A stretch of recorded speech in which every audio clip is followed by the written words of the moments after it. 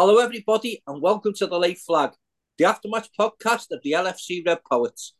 Tonight, we're going to look back on Liverpool's very good 4-0 win away at Bournemouth this afternoon, a result that takes Liverpool 5 points clear again at the top of the Premier League, although the 115ers still have a game in hand. Tonight, I'm joined by my cohort and my partner in crime, Pete Warburton, and also Ben Kent Jr. Tommy isn't with us tonight because he's recovering from his knee operation. And for those of you who are wondering how he is, his recovery is coming on very, very well. With a bit of luck, he might be with us after the Fulham game in midweek, but he certainly won't be back on the cot for a good few games yet. But his operation has gone really well. So, Pete, when the team dropped at 3:30, there wasn't really a lot of room for manoeuvre from Jurgen, was there? It was just a case of which 3 from 4 were going to play up front, and who was going to be which 3 from 4 were going to play in midfield, and that was the only choice. I really think it was really between Harvey and Gravenberch, wasn't it, for the final place in the midfield, and then up front it was just which one he was going to miss out. So were you happy when you seen the starting 11 that Jurgen come up with? Yeah, I was happy enough. Like you say, really, there was no surprises there. The back five picked itself, really, didn't it? We had Conor Bradley starting again and Joe at left back. Um, it was, I think it was always going to be Canarsie to partner Van Dijk. And then, as you say, further forward, it was whether Gravenberch got the nod ahead of Harvey or even Curtis for that matter. And then up front, was it going to be Gakpo starting? But I like this. I like the shape of the side. I like the front three because I think, as I was saying a couple of programs ago or editions ago, I like to see Nunes starting on the left, and with Jota up the middle. So I think, yeah, all in all, I think it was more or less the team we expected. You looked at the bench, and it was quite a few kids there, along with Gravenberch, and what's the name, Gakpo, who came on later on in the second half. So it was no real surprise. The 11, as I say, with the injuries we've got and then people being away on international duty, it was more or less the 11 that we expected, I would think. Any surprises from you, Ben? Anything that you would have liked to have seen that was different from the starting 11 that Jurgen sent out? No, like I watched the game with my dad today, and we were talking about the team before it dropped at half three, and it was pretty much the team we both expected. The only thing I thought Jurgen might have done was play Gakpo in midfield, but I'm glad that he didn't. Um, but yeah, I had no qualms with the team. It's the team I would have picked, to be honest. Yeah, Pete. So Liverpool sort of the first sort of 2 minutes was really a little bit of the dodgy part of the game for us, where they sort of come out. Liverpool kept giving them the ball back. We kept winning it Yeah, and then giving it back rather than keeping it, and we put ourselves under some unnecessary pressure in those first couple of minutes, Pete. yeah. I think, to be honest, looking back over the full 90, I think the first thing Liverpool had to do was master the weather more than anything else. We expected Bournemouth to come at us because they're the home team and it's a little tight ground. I think it only holds about 11,000, 12,000. So you expect the atmosphere. But yeah, I mean, it was a couple of occasions where I think we were trying to get our passing game together, and the wind was just stopping it, and we were losing possession, and it gave them a little bit of a fillip really to come forward at us, and he threw a couple of crosses in. I don't think anything was really hairy at that stage. But as I say, I think the first thing we had to master was the conditions, and then once we got a foothold in the game, our midfield, specifically McAllister, I thought he had a fantastic first half, and he just started controlling the ball better. And there was no real. I don't think there was one. There was one cross I remember, that went right across the face of the goal, and Solanke couldn't get onto it. But that apart, I can't really remember any real scares at the back. As I say, it was more a case of get the ball down and and try and master the weather. I think when we played there earlier on this season in the cup, I think the conditions were pretty similar, to be honest, where it was gusting, you know. So I think that was the main thing: get the ball down and then start getting possession, and that's how it worked out. Yeah, it was a sloppy start, wasn't it, Ben? Where you sort of trying to say, look, wake up. Let's sort of start keeping possession for a little bit. Let's calm it down. Don't give them any momentum whatsoever. And eventually we sort of started to settle down. But that first sort of few minutes was a little bit, hairy, wasn't it? In the terms of, as Pete said, not that they really created anything, but we give them a lot of possession around about our box where they could have done. Yeah, I mean, it was only really the first few minutes, wasn't it? And I think it was 3 minutes in, and Sky were like, Bournemouth were all over Liverpool. And I was thinking, Christ, it's only 3 minutes. And they hadn't had any one-on-ones, any gilt-edged shots or anything like that. They had three corners, I think, and that was more a case of down to our sloppiness. I think the first one came from Curtis Jones doing the wrong decision from the kickoff.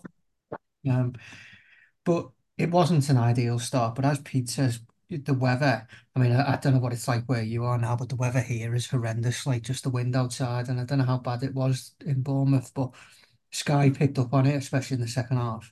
And it was obviously playing havoc. And it does seem to be a case that every time we play down there, there's always something like the weather against us or something like that.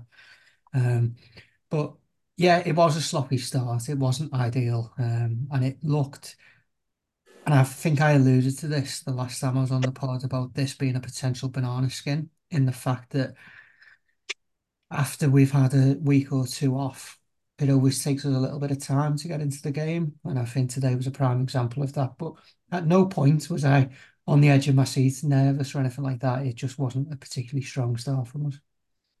Yeah, Peter, after the start, we started to get a little bit more possession, started to sort of take control of the game, really, without really creating anything major. And then there was a really poor tackle on Louis Diaz that, you sort of shake your head in disbelief until you then remember who the VAR official is in Paul Tierney, to wonder, why that isn't getting reviewed. I mean, I keep coming back to, and even the commentators picked up on it and said, Curtis Jones got sent off, for a similar tackle. To me, that's worse. The ball's nowhere near it. And, at least Curtis had mitigating circumstances where his foot sort of slipped over the ball. But once again, no referral to the VAR official. Not that you want players getting sent off because it invariably spoils the game. But at the end of the day, you want consistency, don't you? And that's the one thing you don't get. The only consistent thing about the PGMOL is their inconsistency. Yeah, I mean, we keep saying the C word, don't we, every week? We want consistency. And I was amazed he didn't get a yellow card, to be honest. It was at least a yellow. I mean, I've said on... What's that, mate? It wasn't even a foul. He didn't give a foul. No, He didn't give anything.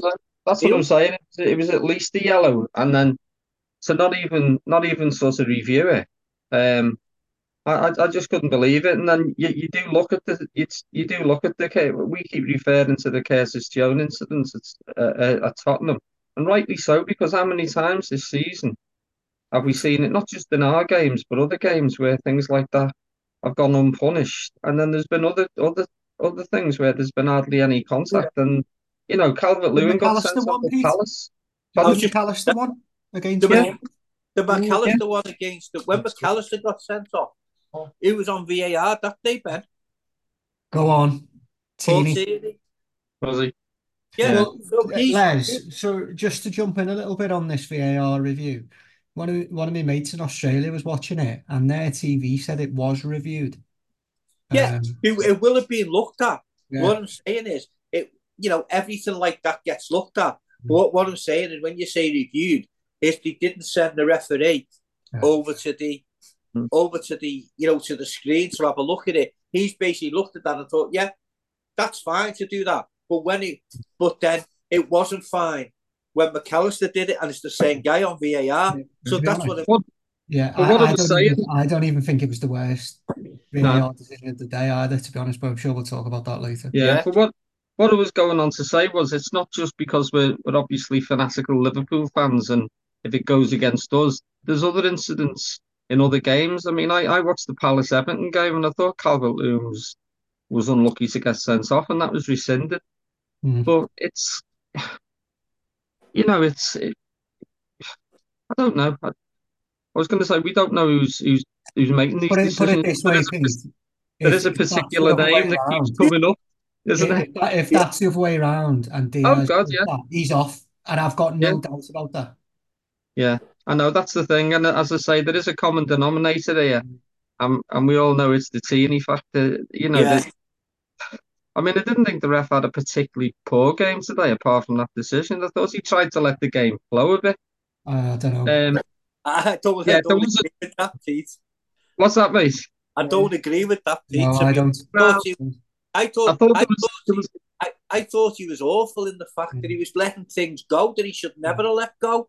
There's there was one another thing. Wasn't booking. decision. Yeah. There was another decision in the second half, which I think Ben alluded to, and we should have got a decision there. Once again, if it was reviewed, it was very cursory glance because It- you saw it, and we'll come on to it in the second half. But we all know what I'm talking about.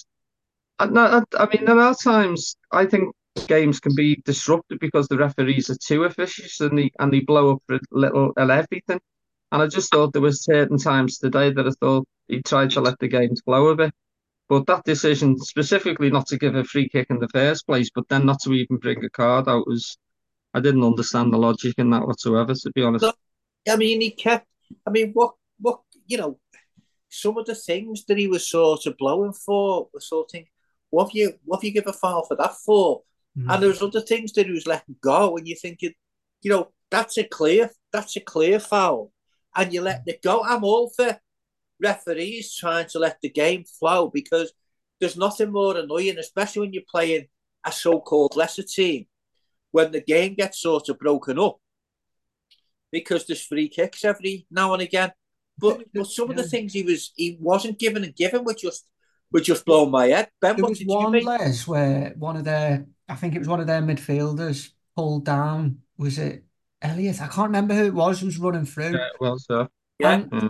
and then he didn't book him. And I was saying to me, Dad, how the hell has he not booked him there? But then you get Alan Smith on co-commentator saying, oh, yeah, because of the defender, that's the he was reason in. he's not booked. And I'm thinking, okay, fair enough. Why didn't he two-foot him then? Because there's still a defender there. Yeah, It's a yeah, yellow card. I just, yeah, beg belief. yeah. But we started to get control, didn't we, of the game, and we started to push them back, and they were becoming less and less of a threat. And I can't really remember in the first half, Ali having a save to make, and I thought that Alexis McAllister was particularly good. In fact, Mm. I thought that was probably you know his best game for Liverpool, and he does seem to be getting better and better, doesn't he? He had, and you just wonder, don't you, Ben, whether that period he had out of the team, when he got that injury, and he was out for 3 weeks, has given him that little bit of a rest, and he's come back, a bit refreshed, and so and the way Hendo had come in and played during his absence had meant that he also had to up his level, if you like, so that he was showing to everybody, look, he's played well, but I'm showing you now what I can do. And I thought he was really, really good, reading the game really well, breaking up any time, any possession that they had, and I thought his passing was brilliant. His whole game was spot on today. I really, really like McAllister. I've said it on this, I think early days at the start of the season. I said what a great player I think he is. And I think it helps now, um, after that break that he had. Um, he's come back into a team that's a lot more confident and a lot better than it was when we first started the season. When he was first in the team, it was a whole new midfield, wasn't it? It was like throwing three lads together that had never met. And as well as they did, you could sort of see that in patches. He's adapting to the role a lot better now. I'd still think that Endo will take the number 6 when he comes back from the Asian Cup. And McAllister, we might see a little bit further up. But today, I'm not quite sure if I thought it was his best game for Liverpool, but it was right up there. And I'm sure he'll be in contention for something else that we talk about later today. Yeah, and I Pete, think sorry, Pete, go on. just just to go on that subject, I think when he first started playing that number 6 role, I think we weren't absolutely worried about him, but there were some times where he was getting caught in possession, and you could tell it wasn't his desired role in the team. But you've got, I'm with Ben on that and yourself. I think when Endo comes back, he will be the first choice. But if what You for really, our you really think that, both of you, when you've got Mm. yeah, Sabozlai and Jones for the two eights, so called it. If they're fit and available, do you really see one of them not playing and McAllister moving to an 8 or being on the bench and Endo starting ahead of him? Because I don't. Yeah, I I don't. well, think let's. What you've got to remember is at the moment we're in 4 competitions still. yeah, Now but we're not yeah, going to play. We're not going to do a Shankly and play the same 11 as last season. You know what I I know, mean? I know that, but I didn't know you were talking about rotating. I think they'll be rotated, but I think when push comes to shove, I think that for me, McAllister is always going to be the first choice number 6 if you're Well, playing a I don't major think he will. game. I I think don't it'll think he be will, Endo. Les, honestly. I I think think if he'll we win a start cup Endo, and final, if yeah. Endo had to come off for whatever reason, whether he got an injury or he was fatigued or anything, I don't think there's any worry now with Liverpool fans. Is what I'm saying. Is McAllister slotting into that role because But he's adapted, like Ben said, he's adapted to it now. just let me clarify what you two are saying here, so we can revisit this later this Well, year. we And win all 4. don't get me wrong here. I'm not sort of doubting Endo's ability, because I think Endo quite rightly got our player of the month before he went off, to play in the Asian Cup.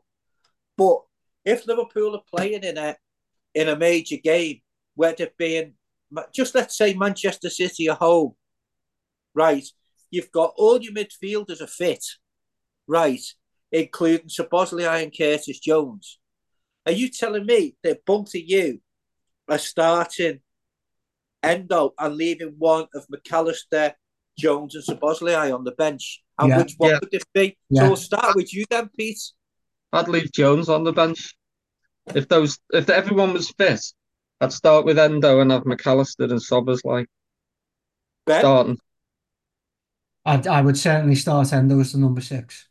I think he's proven in a Liverpool shirt to be a better number 6. I'm not saying he's a better player, but he's a better number 6.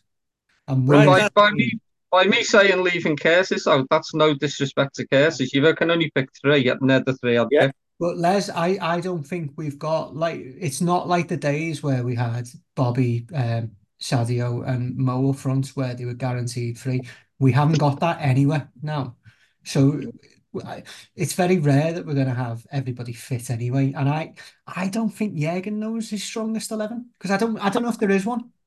No, but for me, I mean, I'll differ. For me, if everybody's fit and available, for me, my midfield 3 for Manchester City would be McAllister's the 6, Jones to the left 8, and Szoboszlai to the right 8. And that would be my midfield. But that's no slight on Endo whatsoever. But that's just what I do. So it's really interesting. That's why I pushed it, because it's really interesting, because difference of opinions. It would be interesting to see, when the listeners who listen to the podcast, what they actually feel about it. Because, as I say, it's really good that, as you both said there before, there's not that sort of trepidation anymore, for Endo coming in and playing as the 6, because he'd done it really, really well prior to going to the Asia Cup, and proved that he could actually hold his own in the Premier League. So that was a really sort of good diversion then from the discussion. So as the first half went on, we couldn't we couldn't get the breakthrough to go in a half time, in the lead, Pete. So were you actually concerned at half time that, like Sky was saying, that the game's on a knife edge, and were you actually concerned that, we couldn't get, we wouldn't get the 3 points, or were you always confident that Liverpool would do like they have done a lot of times this season, come out stronger in the second half and basically do the job that was needed? Yeah, I was never really concerned, and that's not being sort of big-headed or like you say, we always come on stronger in the second half. The amount of games this season, even where we've gone behind, and then we've clawed it back and then gone on to win games. So I was never really concerned. As I say, the only concerning thing, if that's the right word, is that we started slowly in the first half, and he didn't want to replicate that in the second. He wanted to come out and carry on, bossing the ball, with the possession and stuff like that. And I just thought, even if it took, I think the one thing that you can learn from this Liverpool side and previous Liverpool side is not to panic. Even if you go like we went behind to Fulham in a couple of weeks ago, and there was no real panic setting it. You know what I mean? And we were on parity at half time. It's not like we were losing. And I just thought that it's the old adage that if you match the opposition for if you match the opposition, I think was it Ronnie Moran who used to say it and stuff like that. If you match the efforts, you're gonna win the game because you're better players all over the pitch, and so it proved. And as I say, unless it got to 89 minutes and it was still 0-0, I'd start panicking then. But I just thought in the second half, I thought the class would show, and it was nice actually to come out and I think it was within 5 minutes we got the first goal, and that just settled not that anyone was panicking, but it was the springboard then for us to carry on and just dominate the game from there on. Yeah, it was interesting, wasn't it, Ben, that Jurgen actually tweaked it when we come out for the second half, in that Diaz went back down the left, Nunes went down the middle, and Jota went from the right. And Jota sort of was really influential in that second half. I mean, it was a lovely pass for Nunes to score, and it was a hell of a finish. And I know you've been slightly critical of Nunes, but he's the only player in the Premier League who's got 10 goals and 10 assists. So he's not doing a bad job, is he? No, and nobody will be happier than me if he proves me wrong. And it's not when I'm critical of him, it's because he just frustrates me because he's got everything that you'd want a striker to have.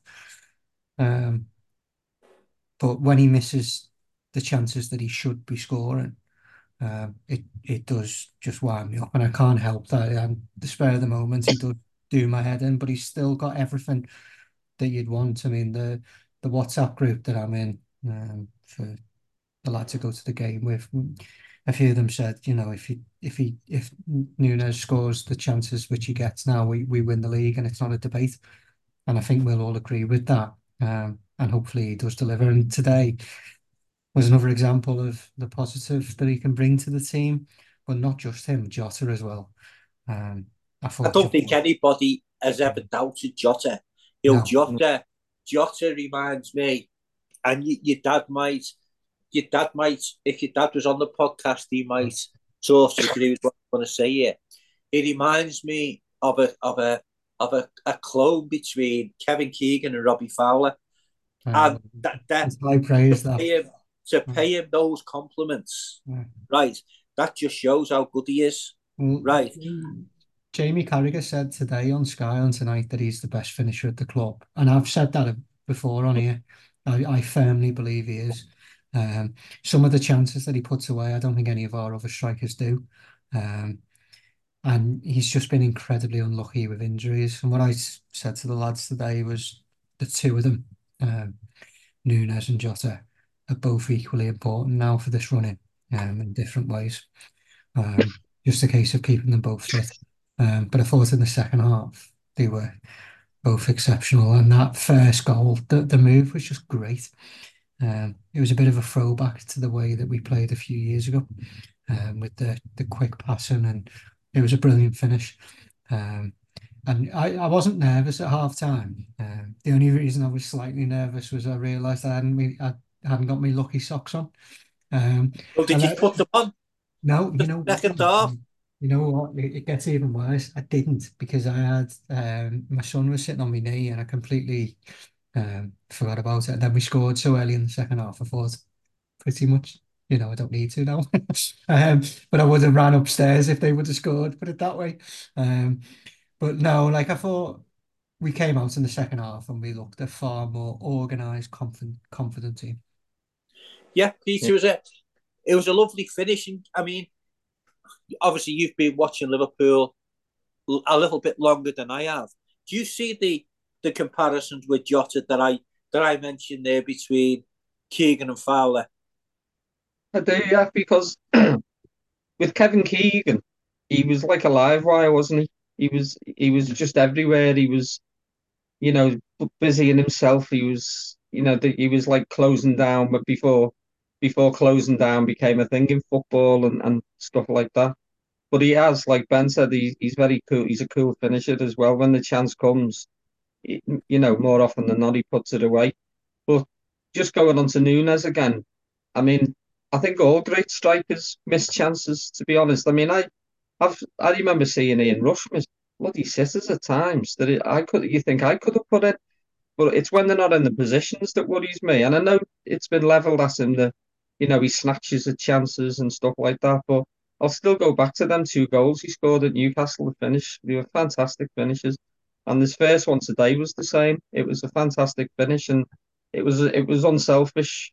Like Ben said, it was a cracking team move that, and it was unselfish. I think Jota laid it on soon, didn't Yeah, he? Excuse me. And the finish was fantastic. He didn't try and put his laces through it and try and bust the net. He passed it into the corner. And I'm not trying to say in any way, shape, or form he's on the same level as Ian Rush, but it was an Ian Rush type finish. The number of times you'd see Rushy just pass the ball into the side of the net yeah, like that. And for that matter, we've had other strikers that do it.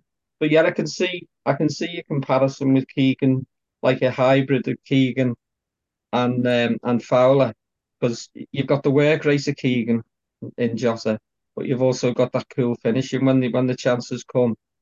I remember the goal he scored against Arsenal a couple of seasons ago where it was a bad back pass, but he sold about two dummies and put the goalie on his bum and he yeah. just passed it into the net. And he doesn't snatch much at things. He's very, very clever what he does, Jota. And he's good in the air as well, Pete, for Yeah. somebody of his Yeah, size. yeah. And I think today, I think they complemented one another well, those two. Mm. Um, they did, I'm not saying they've got like this telepathic understanding that Tosh and Keegan had, but they did sort of dovetail very well today. And I thought even Diaz, I mean, he took that bad challenge that we've spoken about, and he eventually came off, whether that was because of the injury or it was tactical or whatever. But I thought the front three, once they started busying themselves, they looked very good. Yeah, and so Pete, it wasn't long, before we got the second goal, and again, Conor Bradley had a couple of chances before, and didn't he? One with a header at the back post that he got all wrong, and Yeah, a shot from the edge of the box. There was a really good save by the goalkeeper. yeah. He was another one, like we were talking about kids before. He's another one that's come in and he's just slotted into the team and he doesn't, he doesn't look out of place playing at right back. I think when he's come in, I think he got man of the match, didn't he? One of the last Yeah, programs we had, we give him man of the Fulham, yeah, match. Um, and he didn't let himself down again today, and it would have been fantastic for him to put that header in, but it came off his head like a threepenny bit. I don't know what happened there. yeah. I think And he'd been, I think he'd been taking lessons from Big Joel, because that was a Big Joel header, wasn't it? yeah, but yeah, he had a great game, and that would have put the icing on if he'd have got ahead, got his first sort of goal there. But I just thought as the game went on longer and longer. I mean, if we were still playing now, it'd be about 20-0 because I thought the longer the game went on, we were just going to open Fulham up at will. To be honest, I mean, I know when they went Bournemouth, you mean? behind Bournemouth. Bournemouth, sorry. Well, I'm thinking of Wednesday night as Yeah, well. that's it. And Yeah, yeah, But if you know, I just thought the longer the game went on, we were going to get more chances, and so it proved. To be honest, Yeah, so the second goal, Pete, a lovely finish. it By was. Yeah, yeah, and that's what we've just been talking about with Jota. It was just he's just so cool when the chances present him, and it was a good ball by Cody, who hadn't long been on the pitch. He came on, and you probably thought at the time maybe Cody could have had a shot, but he just looked up and he saw the space there, and it was just the perfect way to pass. He didn't have to break stride or anything, and he just slotted it away. It was an odd one really because it went in off the near post, I think, didn't it? But yeah. it was an odd. It looked like the natural finish would have been to shoot across the goalkeeper. But in fairness, as I say, I think we all agree. Out of the front. If there's a one-on-one or there's someone who needs a cool finish, you could even probably raise him above Mo. Maybe that's Yeah. a funny thing to say, but you don't really get let down by Jota, and it was a really good finish. Yeah. So Ben, as Pete said there, Cody come on with Ryan Gravenberch, and off went Elliott and Diaz, and I thought that those two were the right changes to make at that stage of the game. I don't know whether you agreed with that. Yeah, they were, but then when they came on, we sort of lost momentum for the next 5 minutes, and that was. I remember saying to my dad, "This since we made those subs, we'd lost a bit of the impetus. We got it back, but not Brighton, Bournemouth had the best little spell besides the last few minutes when the game's already done." In the half after those subs. And I think it took Gravenberch a few minutes to adjust to the game. But yeah, I mean, you looked at the bench today, and I think it was pretty obvious that those two were going to be the first subs to come on, barring an injury somewhere. Because there was a few on that bench, which I'll hold my hands up, I hadn't heard of really. Couldn't tell you where they'd play anyway. So yeah, Cody in particular. Well, they both did all right actually when they came on. I'm still a little bit skeptical on Gravenberch that he's at the level that we need at the moment. But I don't have any doubt about Cody. I would like to see him involved in the games more when he's on the pitch, but when he does get involved, he does offer something that our other strikers don't. But yeah, going back to the Jota goal, it was a cracking finish. It was it was one of them. Like all of our five strikers, they offer something completely different to the rest. And I don't think any of the other five would be able to do that finish in that way that Jota did. It just summed up the way he puts the ball in the back of the net. It killed the game, didn't it? The second goal, when that went in, it was game over.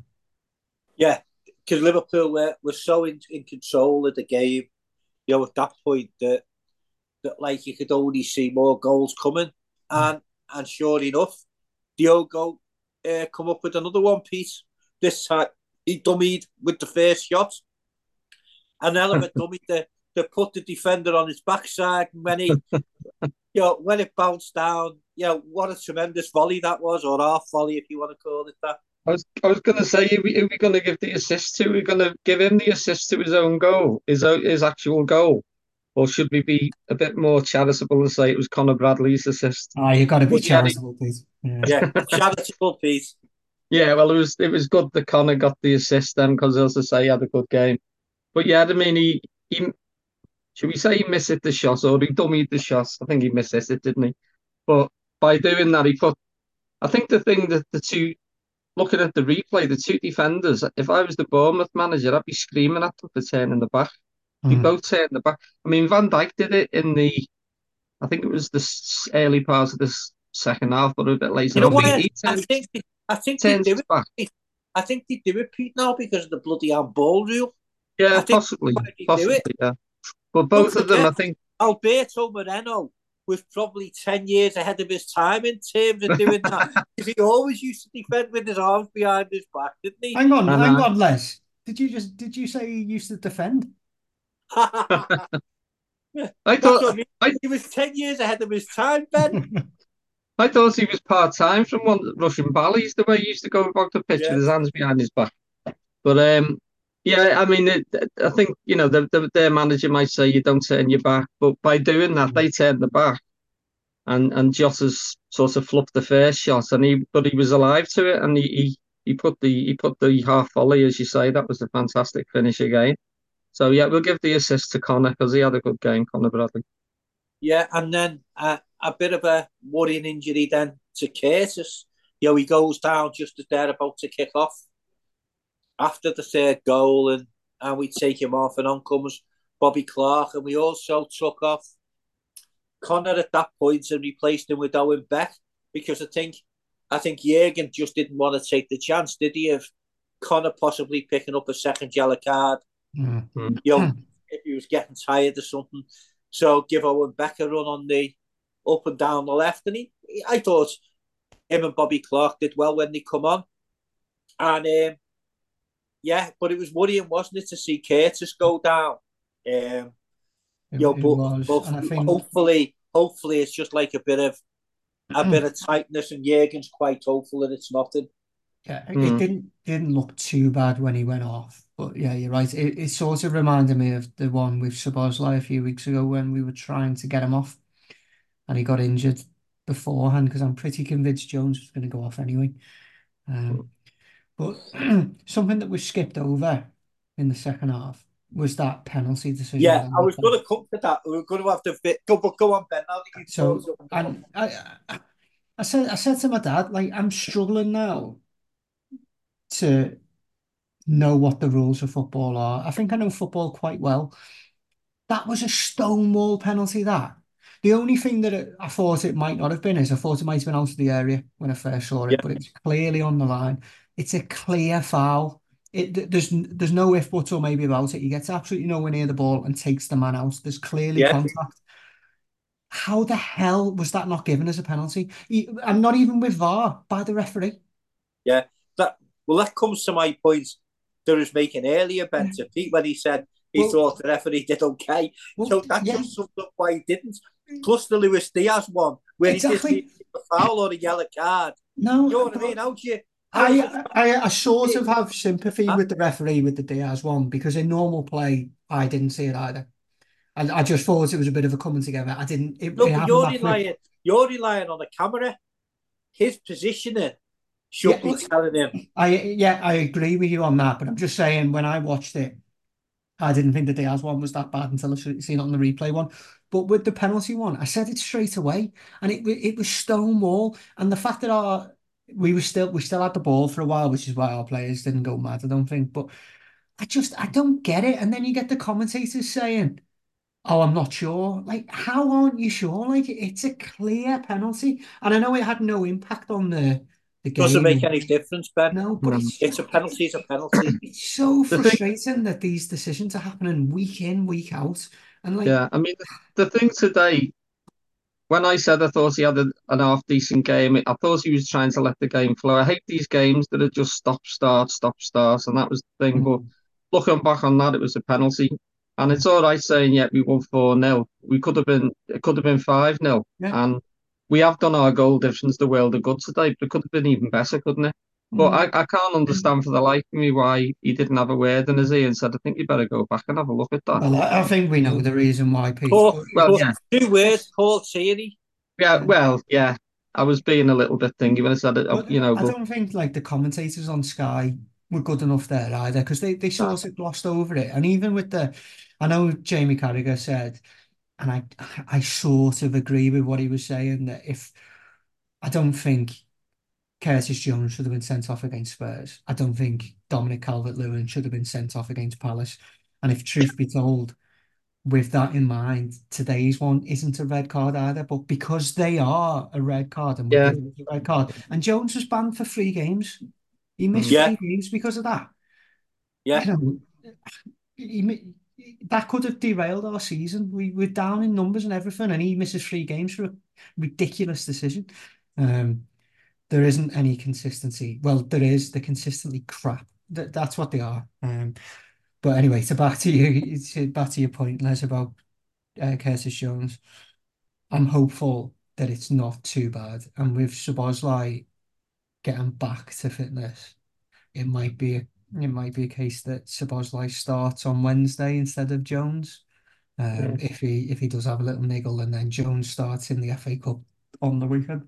Well, yeah, I mean, if Jones has got a niggle, you could you could leave him out, couldn't you, at the FA Cup game altogether? Yeah. You know what I mean? And just give him, or even put him on the bench and say, just there if needed, so to speak, but give him a bit of a rest. I mean, it could be anyway that with him having that little bit of a niggle, if Jurgen wants to err on the side of caution, but with both Jones and Szoboszlai, he could start with Gravenberch against against Fulham on Wednesday with Gravenberch and Elliot McAllister and do it that way. You know what I mean? And he's still got them on the bench, to bring on. But yeah, it was worrying to see him go down and feeling it. But it sounds just like, from what Jurgen said in this presser afterwards, it sounds like Curtis sort of felt it and went down straight away, so he could come off straight away. Whereas Szoboszlai, it didn't. So if there'd have been like another couple of minutes play, then that's where Curtis could have, made it a little bit worse. And then he could have been facing the spell out. But hopefully, we've got there and Curtis has gone down and stopped anything serious happening. It might just be a little bit of tightness there, and hopefully he'll be fit and available to face Fulham on Wednesday. But yeah, it was just a really good second half performance, Ben. And then it was, the cherry was put on the cake, wasn't it, when Darwin scores again with another lovely finish. Yeah, it was a far, far better second half performance. Jurgen said it at the end, and me and my dad said it at the end of the game as well. Not quite night and day between the two, but the second half performance was so much better. Certainly the performance of, champions elect, I would say. It just had that, not aura about it, but just the finishing and the fact that I know we're not going to Man City away and doing that. It's Bournemouth, and they've got a lot of players out in the African nations, and with injury, I think the defense is pretty decimated. So we need to put it into context. But so have we, and the conditions were atrocious. So it was a very, very professional, accomplished performance out in the second half, and we just looked like a team that knows exactly what it's doing. As I think Pete was saying before about players coming in and just looking like they've been there for years. Connor Bradley at right back. For someone making his Premier League debut, you would never have guessed that. And I don't like to give them praise, but what it's starting to remind me of now is what Fergie used to do at United, when players would come into that team and look like they'd been there for a long time. Like he never worked out, but that Mark Hader, that Italian lad who won the league for them the year we came second, under Yeah, Benitez. McCarthy, yeah. Yeah, he literally only had about 4 decent games in his life. Bloody idiot. But they always had like players coming in and they always looked like they'd been there. And Jurgen's created a culture now in the whole club of the team playing in the same way. And I'm sure we'll come on to something a little bit later, where you look at the whole club, the setup, all the way from the kids to this team. They all play the same way. When Joe Gomez replaced Trent a while ago at right back, and he started playing the inverted role, and I was like, what the hell is going on here? Joe Gomez is doing it, but it's obviously a club philosophy to do that now. But it was a very impressive second half performance, to the point where at 1-0, I thought this game's pretty much done. And at 2-0, it was definitely done. And the commentators said at the end of the game, that 4-3 game, when not Mignolet, Karius was in goal and we lost 4-3 to them, we were 3-1 up with something like 85 minutes. And I said to my dad, there's no chance that we're throwing this away here. But we're just too good defensively now. That the centre halves were exceptional, weren't they? Yeah. The pair of them, for the first time this season, looked like an actual partnership. And it was the bedrock of the second half performance of all from was those two. I thought the Yeah, two kids coming on had good cameos as well. I say two, and Cade Gordon came on very late, didn't he? Yeah. But I thought Owen Beck and Bobby Clark did well as well. There was one run that Bobby Clark did to get us from our 18-yard line to their 18-yard box. Yeah. And I think yeah, Jürgen leading the clap in there. I mean, he was right in front of the Liverpool fans when he lost possession or he was tackled. But he didn't panic at anything, you know. He got his head down and he took them on and he had a good 60, 70-yard run to get us right up the pitch. So I thought him and Owen Beck did really well when they both came on. yeah. It's really good, isn't it, Pete? That you've had the likes of Conor Bradley, Kwanzaa, now Owen Beck. We've come in this season from the academy. Bobby Clark as well. Kate Gordon come on within for the last couple of minutes of at the time, and they haven't looked out of place, so to speak. And Yeah, it's a testament, isn't it, that I mean, Kwanzaa went on loan to Bristol Rovers. Connor spent last season on loan at Bolton, and that them seasons loan have really brought them on. In yeah, terms of toughen them up possibly and giving them the confidence that they could play, because I think they're both exceptional talents. I yeah. really do. Despite being under the tutelage of Joey Barton, he's actually done well, Conster, hasn't he? Yeah, To he has. survive him, you know, because we all know, you know, without pointing the thing, you know, Joey Barton's a lord unto himself. But yeah, going away to, I think Conor Bradley got Player of the Year at Bolton by the fans and his fellow professionals. So, you know, he came on against Arsenal in the cup and he just didn't look out of place, like Ben said, that just slotting into these positions. And it's the old saying, they're playing the Liverpool way. You know, like when Joe Gomez goes on his sorties and he's playing the inverted role, you think only Trent does that. Well, it's not only Trent that does it, it's whoever plays at that position. Whoever plays fullback that's what they do these days. And I just think he used to go on about Ajax years ago saying they all play the same way from under nines up to the first team. And I think it's something that's instilled in Liverpool. I don't know if every other academy does it. Maybe they try to do it. I don't know. But it seems to be the way that you play the Liverpool way these days, and you know exactly what your job is, whether you're 18 years old or a 30-odd-year-old professional who's been there donkey's years. You just know what your role is, you know. It just shows, doesn't it, as well, Ben, that Jurgen and the coaching staff know what talent they've got, in the young players in the academy, and you don't always have to go into the transfer market every time you pick up a little niggling injury here and a little niggling injury there. Because if you think about it, just mention the young players likes of Connor who play today, but you've also got the likes of Pacetic and Ben Doak, who've always been also been part of the first team squad. This season, all right, Ben maybe hasn't kicked on as much as we hoped he would from pre-season, but that can happen with young players. And there's also young Calvin Ramsey who's just come back to us from his loan at Preston. So, there is a fair amount of talent there, coming through. And, it just shows you, doesn't it, that, you don't always have to go out and spend 30, 40, 50 million quid when you've got an injury. Give some of these young kids a chance and they can save you a lot of money.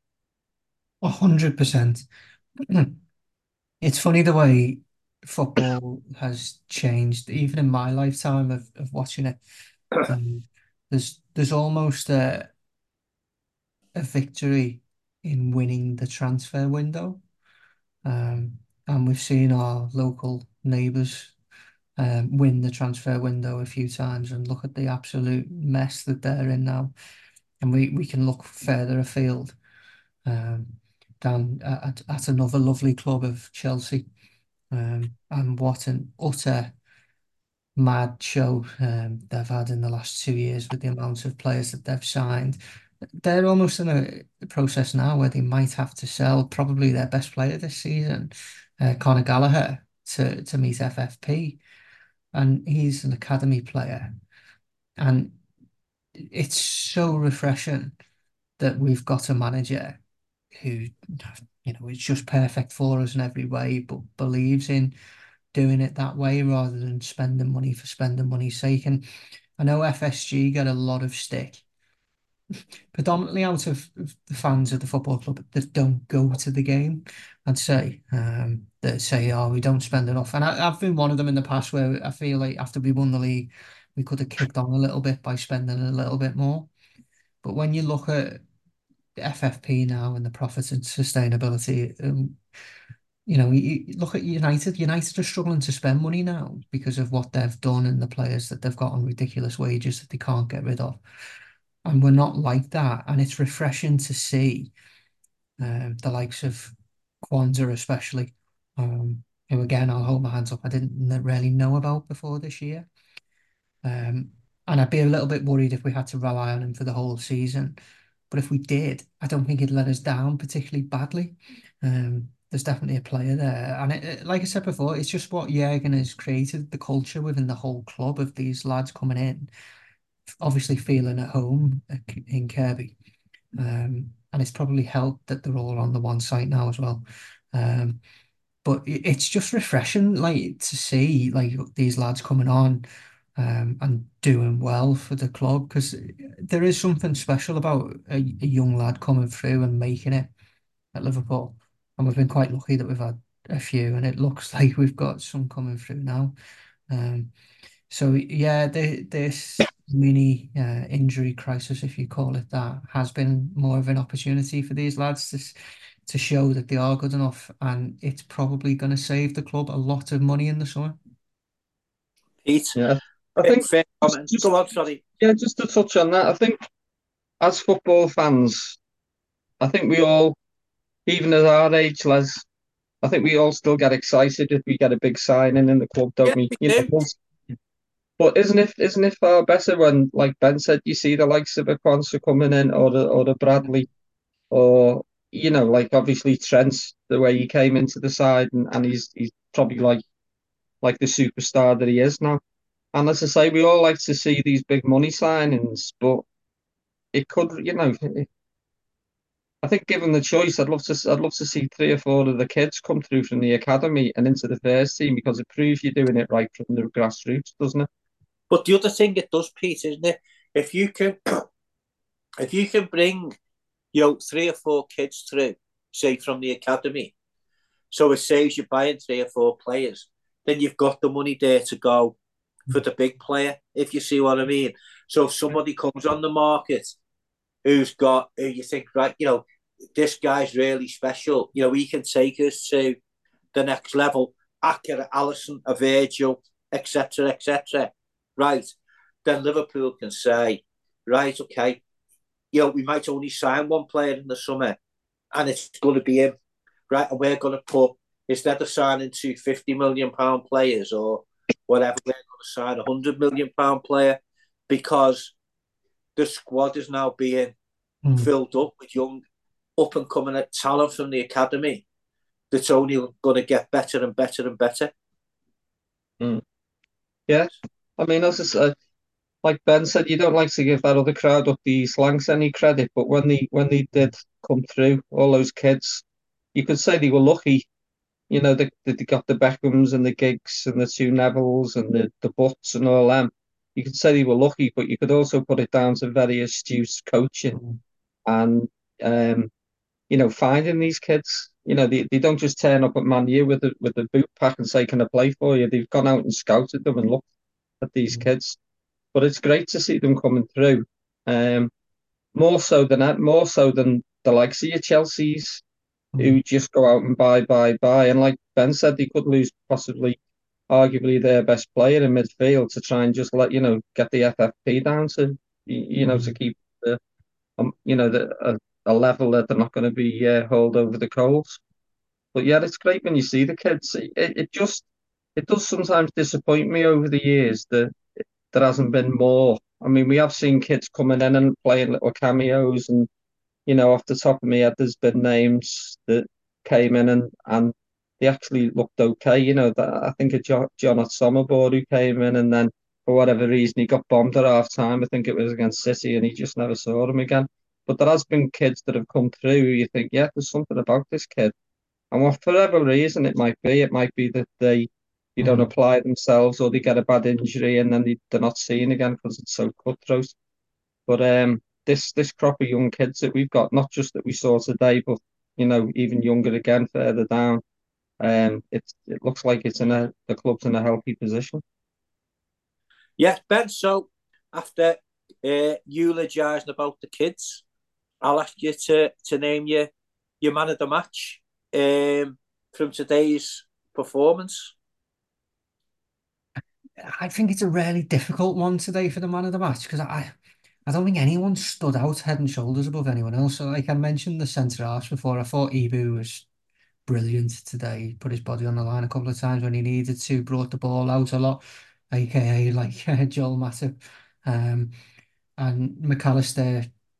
So I think Ibu was the best defender, McAllister was the best midfielder, and then I think you could toss a coin for the best forward between Nunes and Jota. I think I'd slightly lean towards Jota, but it would be so tight. I could argue myself, but I think I will go with McAllister for man of the match. Okay, Pete, where are you going? Can't disagree with any of them. I thought Ebu had a great game at the back. When called upon, he had to stick his foot in or his head or whatever he had to and defended. One block, Pete, that I think we forgot to mention in the second half was like as good as was Yeah, probably the best I think chance that they created, and that was like him scoring a goal because that was an Mm. important I moment of think the they game. said We in, to mention yeah, that, but I yeah, think it's they good. said in commentary the same. He said that him and Virgil celebrated that Yeah, they block did the chest like punch, didn't they? scored, Yeah. yeah. So both centre halves played well. We've mentioned Conor Bradley playing. I thought Joe had a decent game as well playing at the back. I thought McAllister had a really good first half where he not steadied the ship because we were never rocking, but he sort of got us into the possession. He very rarely wasted a ball. Um, I think my man of the match is going to be from one of the front two because the way they played today, I thought Nunes was outstanding with his not just his two goals but his work rate. But I think for his two goals and his assist as well, I'd have to give it to Jota today. Okay. Yeah, I mean, I can't really argue with any of it said. The only thing that I've got a slight argument with Ben over is I do think there was one player today for the whole of the 90 minutes that was head and shoulders above everybody else, and that was Alexis McAllister. I thought, in the first half that we all agreed, you know, was it was disappointing to a degree. I think he was the one who stood out, and that level of performance didn't diminish in the second half. And although I totally agree with everything you said about all the other players, especially the two lads up front in Jota and Nunes, and also the whole of the back four really. I'd have to give my player of the match to Alexis McAllister. I thought it was by far his best performance of the club, and I think he's showing us now what a world class footballer he is. And it's all bold and well, for the rest of the season. So after giving Alexis getting the man of the match verdict by 2-1, we now move on to the second leg of the League Cup semi final. On Wednesday. Hopefully, Pete, we'll have maybe a couple of the injured lads back. Maybe, possibly, I don't know. Maybe only Sabozlai, but we'll have to wait and see. What I don't think there's much he can do with the team. I think. Do you think he will ask, Virgil and Ibu to go again, the same back four, and then take the opportunity to give one of them a rest against Norwich in the cup at the weekend? It is a dilemma in a way, isn't it? That we've got this big semi-final coming up. I think if he changes anything in the back four, I think he might He might bring Quansah in for Canate. Um, whether I'm assuming he'll bring Kelleher in goal. Um, and then, to be honest, I had my magic pencil out trying to guess the team, and it was more or less the same as today because I'm not really sure where we're up to with people coming back from injury. I think if Szoboszlai is fit, I think he might get a start, or he might want to put him on the bench rather than start. So I don't think it's going to be a great deal of difference from today's game, say possibly putting Quavine in goal and possibly bringing Quansah into his partner Virgil at the back. Mm. Can you not see? Can you not see Cody getting the start, Ben? Maybe instead of Louis Diaz, maybe, or do you think he'll leave Cody and use him from the bench where he's used him quite well and quite effectively in the last couple of games? Well, I wouldn't be shocked if Cody played in midfield, if Jones is doubtful. Um, I hope that's not the case. But I think I'd be surprised if Canate plays because he looked like he got a little bit of an injury towards the end of the game. He looked like he rolled his ankle, didn't he? Yeah, but he carried on and he was He did. moving No, he quite. did. But I think when you roll your ankle, as long as you keep going, it's fine. It's when you Yeah, stop, isn't it, that different stuff. you. So hopefully he's all right. But I wouldn't be surprised if Kwanzaa starts for him and partners Virgil. Um, and I think if Szoboszlai is fit, I think he'll be thrown straight back in. He's a fit lad, isn't he? Um, and I think, well, this is why Jurgen gets paid the money, isn't it? And he's one of the best managers, if not the best manager in the world, because I don't really know what I'd do up front with the amount of fixtures we've got. What I would say is I think it'll be a lot stronger team on Wednesday than at the weekend against Norwich in the Cup at home. So I Yeah, think he'll go full strength then and then play a lot of the kids at Anfield. that's a fair shout. And as I say, I think that it is going to be difficult to make too many changes with the personnel that Mm. we haven't got available. You know what I mean? And I think it's more important that if a player needs a sitter game out, then you've got the Norwich game coming up. Get through Wednesday, then they can have if anybody is nursing a knock, they can have like maybe a week off. I mean, against Norwich, for example, if Robbo is close to coming back, maybe you could get maybe 45 against Norwich, and Joe Gomez could possibly play centre half alongside Kwanzaa, and and Robbo and Owen Beck could do maybe 45 each, and Conor Bradley could play again at right back. But that's for the future, and but I do think hopefully Szoboszlai will be available for Wednesday night, which will give us another option. So I'll just ask you for a quick prediction for Wednesday night based on obviously the information that you've both got at the minute. What you're going for a result? Um, I think it will be a draw, which will obviously see us through. I think maybe 1-1. But I fully without being overly confident, I fully expect us to get through to the final. I think we've got enough. They're a different proposition to Bournemouth. Fulham, they're a decent side. They showed that twice at Anfield already this season. They can play football.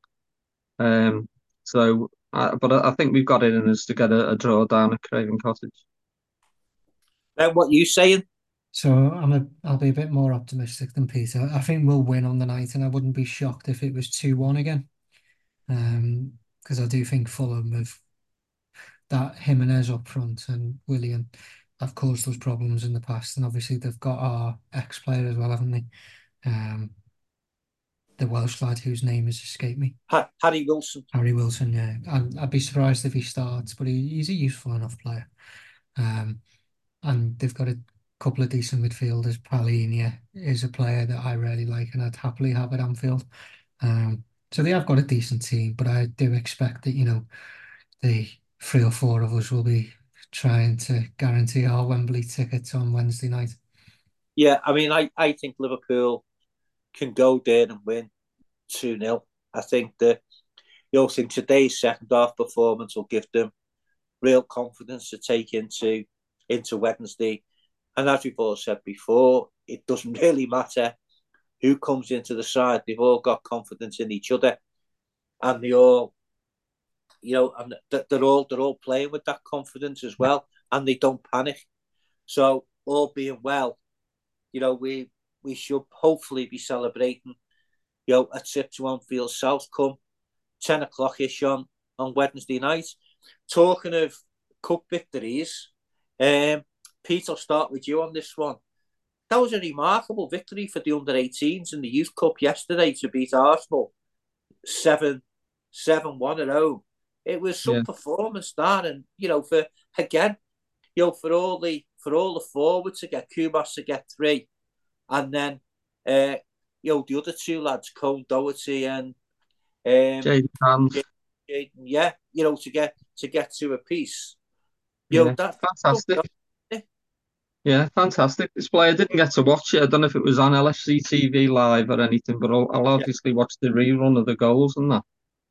But yeah, to beat, I don't know how Arsenal are doing over the season. I don't know how well or otherwise they're doing, but to just beat someone 7-1, you can only beat what's in front of you. But I think we scored early, and then Arsenal equalised after about a quarter of an hour, and then it was just a procession after that. And Louis Koumas, as you say, he's got a hat trick, and Trent Doherty and Jaden Dan's weighed in with a couple each. So, to put 7 past Arsenal, fantastic display by the kids.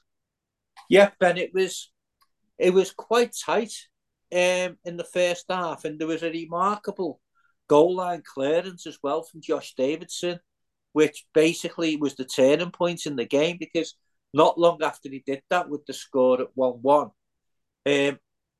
Liverpool then went up the other end and went 2-1 up. And that then basically, put us in the driving seat, and we got a third just before half time, and then actually ran away with it in the second half. So, you know what I mean? It was a remarkable result, because for about, I watched the game live on LFC TV, and for about 15 minutes in the first half after they equalised, Arsenal went on top, and you could only see them sort of scoring and putting us under real pressure. So for the lads to sort of overcome that sort of change in play, so to speak, from losing control to Arsenal after giving a sloppy goal away, and as I say, that remarkable clearance, it's a remarkable result in the end. Did anything happen, Les? You say Arsenal were in control. Did they do anything to lose control, or did Liverpool just take off our No, Liverpool winning 1-0, and then basically they give a sloppy goal away. They tried to play the ball out from the back, and it got sort of, it was a bad pass, and it got intercepted, and Arsenal, finished it well to level up, and Liverpool's confidence seemed to drop a little bit, and Arsenal's rose, and then Arsenal were in the ascendancy, and as I say, a remarkable headed clearance off the line, sort of put Liverpool, sort of give Liverpool new heart, if you like, and from then on, they sort of bossed the game, and they were absolutely, in fact, it could have even been more than 7. Some of the last ditch tackles and possibly a couple of chances where Liverpool could have done better. Could have been more, but it was a really fantastic. And one player I will mention who didn't score, Trey Ione. What a player he is at 16. Wow. He's been on the bench a few times, hasn't he? Yeah. Wow, he looks a talent, to tell you. What position is he, like? He plays in midfield, but his passing is superb. Central midfield? Sorry? Central midfield? He doesn't play as the 6. He plays as like the 8, as it's called nowadays. But yeah, he's some talent, to tell you. Another one coming through. There's so many of them, really. And so, you look at them. Another one who I thought had a really good game yesterday was Welity Lucky, who's a centre half, and he's got a little bit of pace about him, and he's had a few injury problems since I think he come in from Spain, and I think he's had a few injury problems, but he certainly looks the part.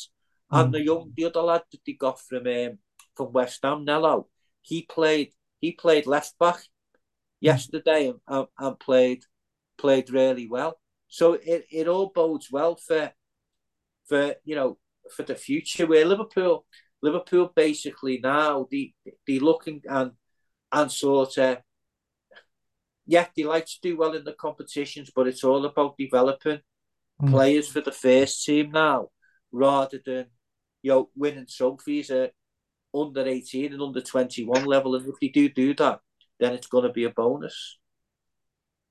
No, it's good. And they're playing Man United, aren't they, in about 10 days? Yeah, Which will be another interesting one. Hopefully, another 7-0 yeah, like the first team of last season. But no, it's exciting times. And like I said earlier, it just shows you that, yeah, you're going to just instill the mindset of the whole culture of the club in one direction. And it's great to see. Hopefully, one or two of the lads make it, and then we'll all be happy. yeah. Just before we finish, and we can't do a pod without giving him a mention, even though he wasn't playing today. Mo Salah, it's just been confirmed while we've been on air that he is coming back to Liverpool to get treatment on the injury he picked up playing for Egypt. And if all goes well, he should be available again for possibly the 7th of February. That's when Egypt are involved in a knockout game in the AFCON, or when Liverpool play Arsenal.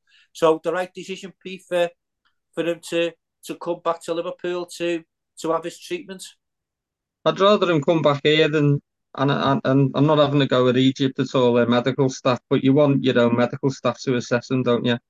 Um, I mean, I'm looking at the final fixtures for the group that Egypt are in, and they're playing Cape Verde in the last game, and they won their first two games, so it's not a given that Egypt are actually going to get through. They might get through. I think the way things are, even if they lose, they'll probably go into, I don't know how it works, but I don't know if there's playoffs or whatever. I don't know how the It's the system it's works. the it's the best. It's the top two in each group plus the best four. Uh, Right. Well, place if to Egypt place the were team. to, if Egypt were to lose to Cape Verde, that would leave them on 2 points.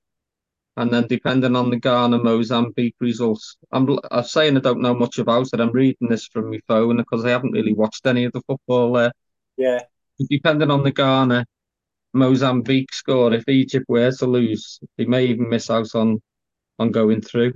Um, and from a selfish point of view, I hope that's the case. But it's the same with Endo and Japan. I can't see Japan failing. But yeah, well, I'd rather the medic. they lost yesterday, didn't they, Japan? So they've only won one game as well. All right, okay, okay.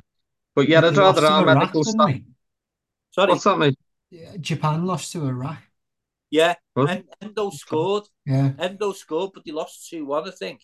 Yeah, they All did. right. It was a consolation goal Yeah, as well. They were 2-0 down. Yeah, yeah.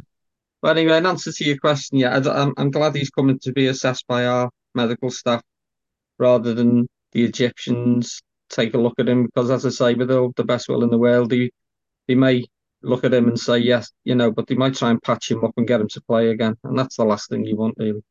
yeah, good point. That by piece, isn't it, Ben?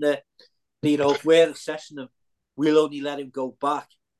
If Egypt progress, if we think he's fit and ready to go back, it won't be a case of, well, we're playing in a, you might only be 50% fit, but if you can get through this game, that's all that matters to us.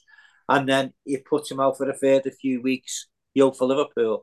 I think it's important that he comes back, gets the best medical care that we can give him to get him fit as soon as possible. And if that then helps Egypt later on in the tournament, should they progress, fair enough. But we don't want him playing, do we, until he is 100% fit. No, I mean, being harsh about it, we're paying his wages. And I'll make no bones about this. I hope Japan and Egypt go out of the group stages. You Yeah, know, as I would hope that England go out of the group stages and Trent comes home. Like yeah, at yeah. Liverpool, I would rather Liverpool win a corner than England win the World Cup, but that's another story. So um, yeah, I think Mo Salah probably realizes now as well that Egypt probably don't have a great chance of going through, and if they do go through, they're not going to win the tournament, are they? They've been atrocious so far. Very lucky to actually get a point in the second game. Well, in both games, Mo scored a penalty in the last minute in the first game, didn't he? Yeah. To get a point, and then the second game they were 2-1 down till quite late, I think. So yeah, it makes sense for him to come back. I just hope Egypt take it all right when he lines up at Craven Cottage on Wednesday. Yeah. On that note, optimistic note, should I say, from Bennett to see Mo on the team sheet on Wednesday. I'm hopeful that Egypt get knocked out and he's on the team sheet against Chelsea or on the bench against Chelsea. That'd be my big hope. But anyway, we shall see. And on that note, we'll end this latest edition of the Late Flag. Thanks to Pete and Ben for joining me, Les Lawson, your host tonight. Hopefully, Tommy will be fit and available for selection to do the Late Flag after the Fulham game on. Probably we'll record it on Thursday. And as I always say at the end of these pods, justice for the 97. Don't bite the sun, and you'll never walk alone. Until next time, see you soon.